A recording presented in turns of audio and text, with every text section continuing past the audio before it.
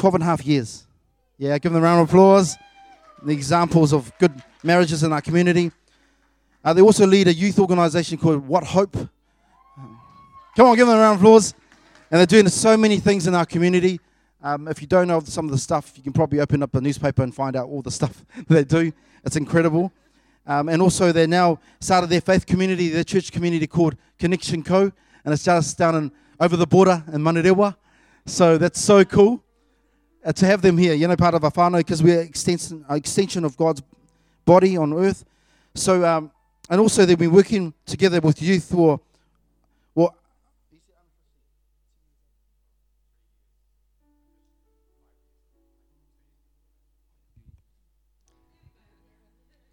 So yeah, we just started by meeting just one young person about 5 or 6 years ago, and we just connected with them over about 2 years, and we met more and more youth. And then officially we started about 3 years ago, started a charitable trust, and it's sort of grown from there. And we've got some incredible leaders who are in the house today, which, so appreciate you guys and the support too, so thanks. And Ane's going to be speaking this morning, and it's... I just want to do a pre-warning that some of the story that's going to be shared for parents that have got your teenagers in here, it's going to have some topics of sexual abuse in it. Okay, just a pre-warning for you. I don't want you to feel like, oh, you didn't tell us. I'm telling you now. Okay, but if you feel like it may be too much for your child, they can stay in the cafe area. But if you can walk them through that journey, because I think our boys were going to walk that through with them. But it's a great testimony this morning. So let's be open. Let's hear the word of God through a story of this wonderful lady. Okay, let's give her a round of applause. Give them both a round of applause. But I want to hand it over to Ane. Here we go. Oh man, it's so cool to be here. I was going to say it's like extended family. We're extended family, but actually we're immediate family because we are brothers and sisters under Christ. So thank you, The Gate. And man, The Gate, you guys have amazing pastors. I call Joe and Lydia Mr. and Mrs. Champion because they not only are champions in life, but they champion others for the kingdom. So mad respect and love for you guys. Thank you. So thank you for having us here today. Hey, so I'm really pumped this morning to share part of my story. And I'm not going to lie, this week, at the beginning of this week, I was like, oh my gosh, I'm sharing my story. And I had a barrage of thoughts going, don't share your story. Like, that's just, and blah, blah, blah, blah. I think you guys might know the dialogue in your own minds. And I shared it with Ken, and he goes, that's because you just focused on yourself. Now, when Ken says that stuff to me, I'm just like, but when the Holy Spirit confirms it, then he was right. And this verse dropped into my heart. And if we could all turn to it, that'd be awesome. It's in Revelation chapter 12, verse 11. Revelation is the last book of the Bible, and I know we don't all have the same pages, but if anyone has this Bible, it is page 754. So Revelation 12, verse 11. And this dropped into my heart this week, and I want it to drop into your heart this morning. God has given us a three-pronged approach to defeat the enemy in this verse, and it says this. Just look up if you're all there. Awesome. I think I can see most of your eyes. And it says this, and they defeated him, that's the dragon, by the blood of the Lamb, by the word of their testimony, and they did not love their lives so much that they were afraid to die.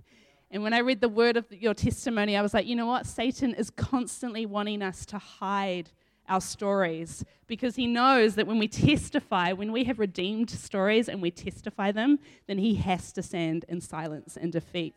So this morning, Satan, you are standing in silence and defeat because we are testifying our redeemed stories in the name of Jesus. Actually, we started, Ken, maybe about 6 years ago. He had this idea to do video stories, and we called it hopestory.tv. It is, at the moment, a bit dormant, but they shot some of my story. And we're just going to show a snippet of that. If we could have that video now, that would be cool. And then we will continue together. Thank you. Dad was super protective of us kids, and he actually wouldn't let us do anything. And looking back, I realise it was because growing up, Dad was super protective of us kids, and he actually wouldn't let us do anything. And Looking back, I realise it was because he wanted to protect us from the hurts and pains that he'd experienced. But Dad also drank a lot, and so home was often a place of fear.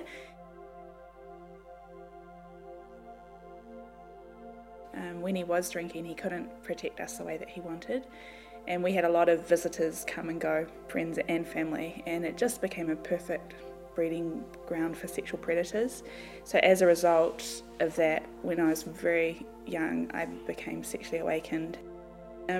My view of males and sex and was just so marred and distorted, and I was very fearful of men. And I had my dad who was an alcoholic, and I had other men who were taking advantage of me sexually, and I really withdrew from them. And probably one of my biggest ways of coping was just trying to please people and desperate for approval. God made himself very real to me, and he, this Bible that was only just Bible stories to me, suddenly became my very lifeline. And I would read the Psalms and be blown away that the writers knew exactly how I felt. And I was very close to my family and friends, but none of them could heal my heart. And I was starting to experience this healing through Jesus and through these words that were coming from the Bible.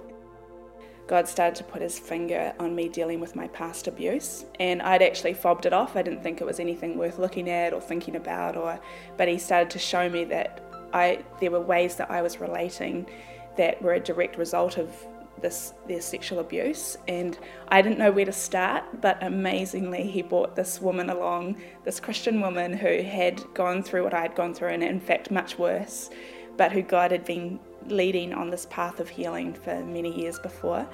And she showed me that God was interested in my pain, and that he could heal me, and that she could relate to me, and that was such a load off me. God started to give me the power to forgive and to move on. And one really awesome time for me was when I wrote my dad a letter, and I told him that about everything that had happened to me. I didn't know how he was going to respond, but one day he came into my room and he sat down with me and he just cried with me, and I'd never seen my dad cry before, and it was so healing for me. And he told me that he was sorry, and God just used that to just keep healing my heart, and I really love my dad now.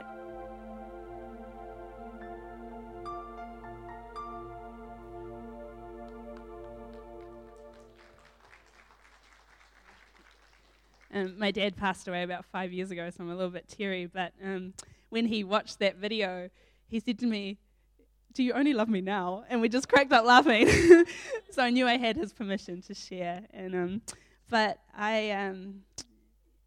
thanks guys for letting me share that. But shame was such a big part of my story, and before I was the age of 5, I just remember I was awakened sexually really early, and I would act out with other children, which might mortify some parents, but I'd act out with other children sexual acts. And for a long time, I thought that it was because I was a dirty girl, because I couldn't remember anything happening before that. And so for years, I carried the shame that I was just this dirty little girl that somehow God made a mistake on. And you know, the devil, he cashes in on that stuff, and he will help us interpret when we're children what that is. And so I just thought that I was used goods, that no one is ever going to love me. And that was escalated through other sexual things that happened. And I remember as an 8-year-old, I had a sexual encounter with an older cousin. And after it, I just ran upstairs to the shower, and I turned it on as hot as I possibly could because I just wanted to feel clean. I remember sitting under there, and if you sat for too long, the water went cold and you got in trouble. So I couldn't sit that long, but I sat as long as I could before the water got cold because I just desperately wanted to be clean. And I came out of the shower still feeling the same way. I couldn't get clean. And so what I did was I became a good girl. I was really determined to be good. I don't know if I was at home, Mum, but good at school and good at church. If there was a standard at church, I was going to take it to a whole nother level. If they said to wear dresses here, I was going to wear them here. If they said not to wear earrings, I just didn't wear earrings. But my way of coping was to please people. And I don't know if you guys some of you can relate to that, but it means that you lose your voice, you lose your identity, you just become a little robot, and it's not who God wanted us to be. And actually, when I was 16, I fell in love. I call him my Sunday school sweetheart. I fell in love, and we were together for 5 years, and I was away on holiday, actually, which is really rare. I never went on holiday. My family just didn't do that. We just had, like, fun family times together. But I was on holiday with a friend of mine, and we were skiing, of all things. I don't even like snow. The significant thing was that I was alone, and I get a call from my boyfriend at the time, and which wasn't unusual. We'd talk every day, but he was really sort of solemn that day, and he rang to tell me that he had gotten together with my best friend. And I know I've been called dramatic. Kenneth often calls me dramatic, and I like that. I think it's a compliment. But I felt if he had put a knife in my heart, seriously, it wouldn't have been as sore as the pain that I felt in my heart that night. And I was alone, and I wailed. I wailed this deep cry from my heart. And I know people break up all the time, but it was something really special and significant. He was special and significant to me because he was filling something that I had a void of. I had a daddy issue. My daddy, even though he loved me, just didn't know how to relate to me. And I had, as the story says, just constantly men doing things. But so this wail came deep within my heart and soul and out of my mouth. And my friend comes running up the stairs. She's like, "Oh my gosh, what has happened?" And I told her. And but we weren't super, super close friends. So that night we sort of went to sleep, and I couldn't sleep because I was just hurting so bad. And but you know what? In my darkest place, God showed up. And I was like, I've heard these Bible stories. They must mean something. And I went and got my Bible, and I just read. Like, the Bible came to life. Like, no one can tell me that the Bible isn't real because it came to life for me in the moment that I needed it so, so badly. And I read Psalm 18, and it talks about, he drew me out of many waters, and by my God, I'm going to leap over this wall, and I'm going to conquer. And those things were really comforting my heart. And actually, if I could just turn to some of these verses, in Isaiah chapter 50, verse 4.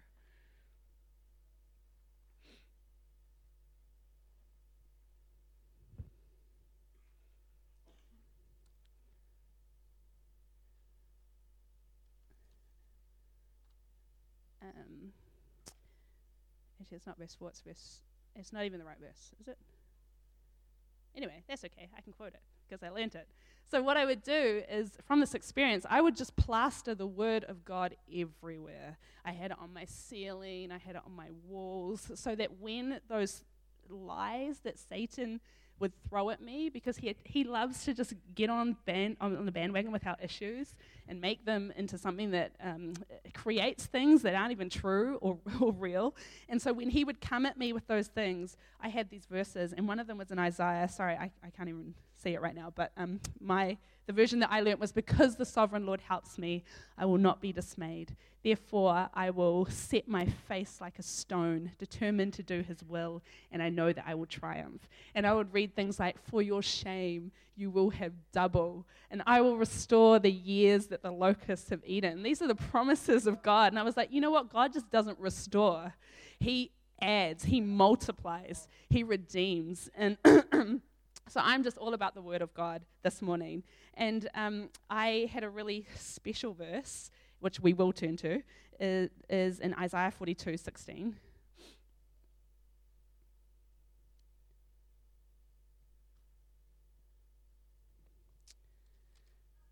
Okay.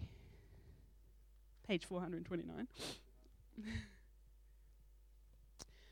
Because when I started to deal with some of the stuff, it was painful. I didn't want to look at all that. I just wanted to bury it. I didn't even want it to be anything significant in my life. But God gave me this verse, and it ended up being something I really held on to through that time. And it said, 42 verse 16, "I will lead the blind by a way that they did not know. I will lead them in paths they have not known. I will make darkness light before them and crooked places straight. So who knows, when you make something straight that's crooked, it's going to hurt. So this next bit was the bit that I hung onto, and it was, these things I will do for them. This is God speaking, and I will not forsake them. I am not going to leave them. And actually, when I got together with Ken, all my issues came to the fore. Like I mean, I kind of knew I was a little bit insecure, and I'd worked through some stuff. But you know, when someone is kind of really close to your heart, stuff starts to open.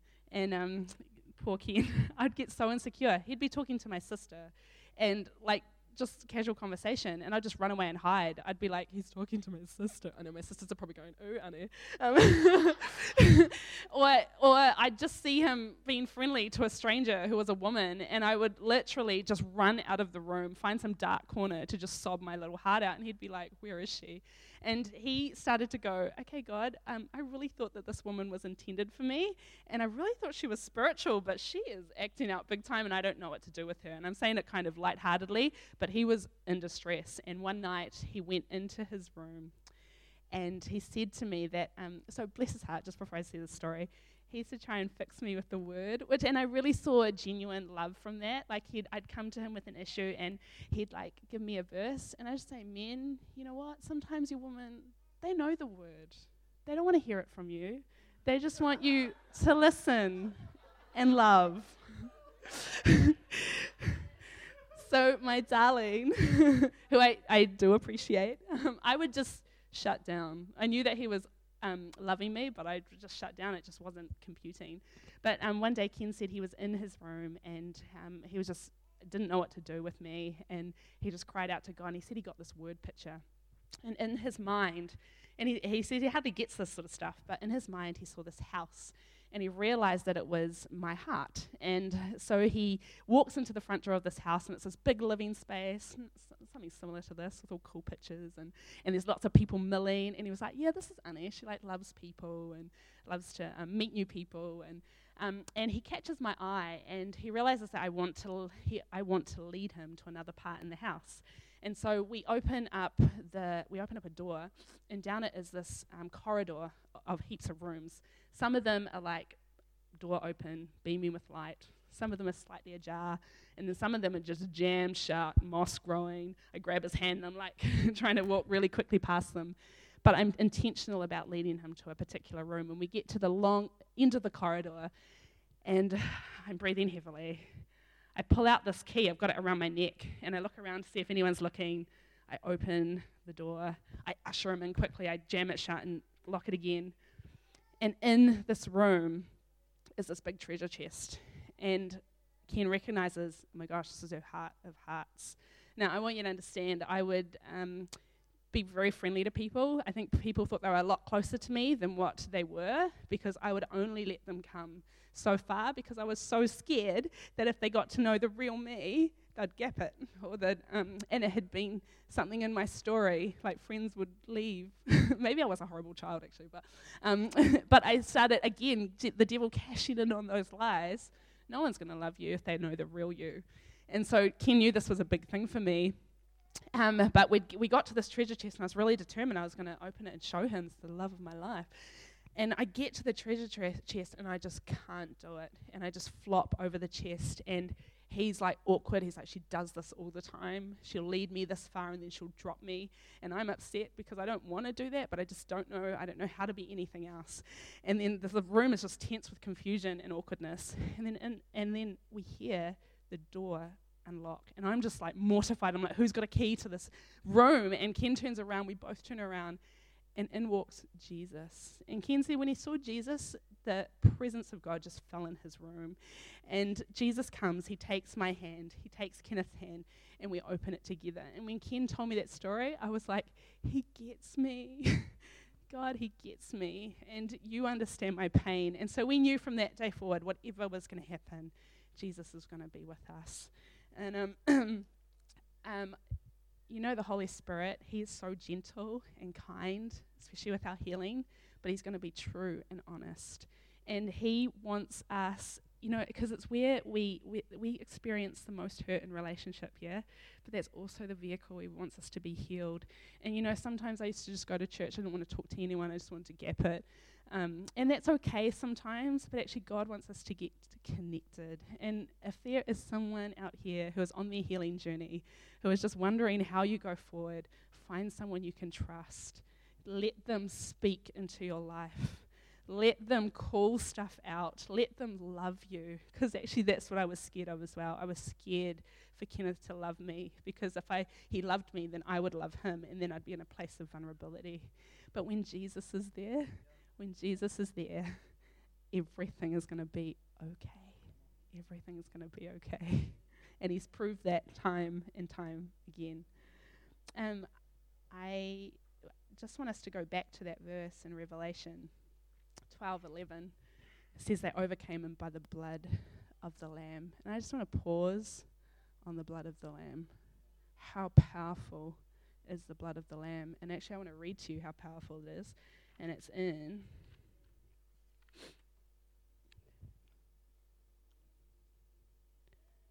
Matthew 27:51 to 52. Now, Jesus has just died. And this is what the verse says. At that moment, the veil in the Holy of Holies was torn in two. Do you know how thick that veil is? Okay, I don't know how thick, but I know it was super, super thick. That veil is the thickest thing you've ever seen. That veil was torn in two from top to bottom. The earth shook violently. There was an earthquake. Rocks were split apart and graves were open. This is the power of the blood of Jesus. It tears veils. It shakes the foundations. It breaks the hard places, and it brings dead to life. The blood of Jesus is powerful, and when the blood of Jesus is on us and on our stories, nothing can touch it. When the blood of Jesus is on our stories, they become more than stories, they become a weapon. And that is why Satan wants to silence us. That is why he wants to keep us from being healed and letting those places come to light, because he does not want us to understand who we are and what we have. But in Jesus, guys, in Jesus, we can transform this world, this broken world. In Jesus, there is freedom, there is liberty, there is grace, there is mercy. And it says that the blood of Jesus speaks better things than Abel. Abel, when God heard his blood, it was for vengeance, it was for himself. But the blood of Jesus, it's for grace, it's for mercy, it's for all of us. The blood of Jesus speaks out on your behalf. And when Satan comes with his lies, you just show him the blood of Jesus, because the blood of Jesus will put him in his place. So brothers, sisters, you have a story, and it's beautiful, and it needs to be told. Don't let it be hidden anymore, because Satan needs to be silenced in our community. And just to finish, I'm just wondering if my brothers, I'm sorry, this is really short, but I'm just wondering if my brother and sister who are going to sing with me this morning, Ken on keys, just get ready. One of my favorite scriptures is in, you'd think I know it off the top of my head, but I don't, is Luke.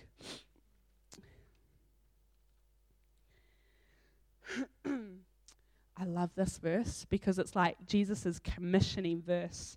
It was written hundreds of years before he came to this earth, and it was his day to read the scriptures, and this was it. This was God commissioning him, giving him his mission for what he was going to do on this earth. And I believe that God commissions all of us with these same verses. So I'm going to ask you to join me to stand, put your hand on your heart, and repeat this after me. Because you know what? We don't want to be selfish with our stories. Our stories need to be heard. Somebody needs to hear your story. Somebody needs to see your freedom and your liberty. So if you put your hand on your heart and repeat after me, the Spirit of the Lord is upon me, because he has anointed me to proclaim the good news. He has sent me to heal the brokenhearted, to proclaim release to the captives, to tell the blind they can see again, to deliver those who are crushed, to liberate the oppressed, and to announce this is God's year to act.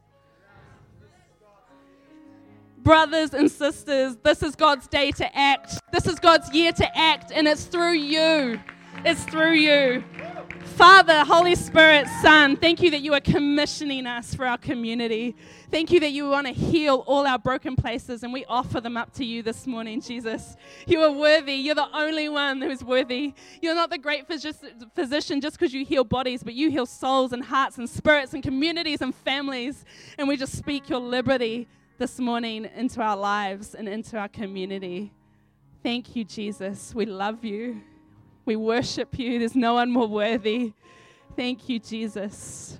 Amen. Thanks, guys. Take a seat. My siblings are just going to sing a song, but it just encapsulates my testimony and probably the testimony of many of us. So thanks, guys.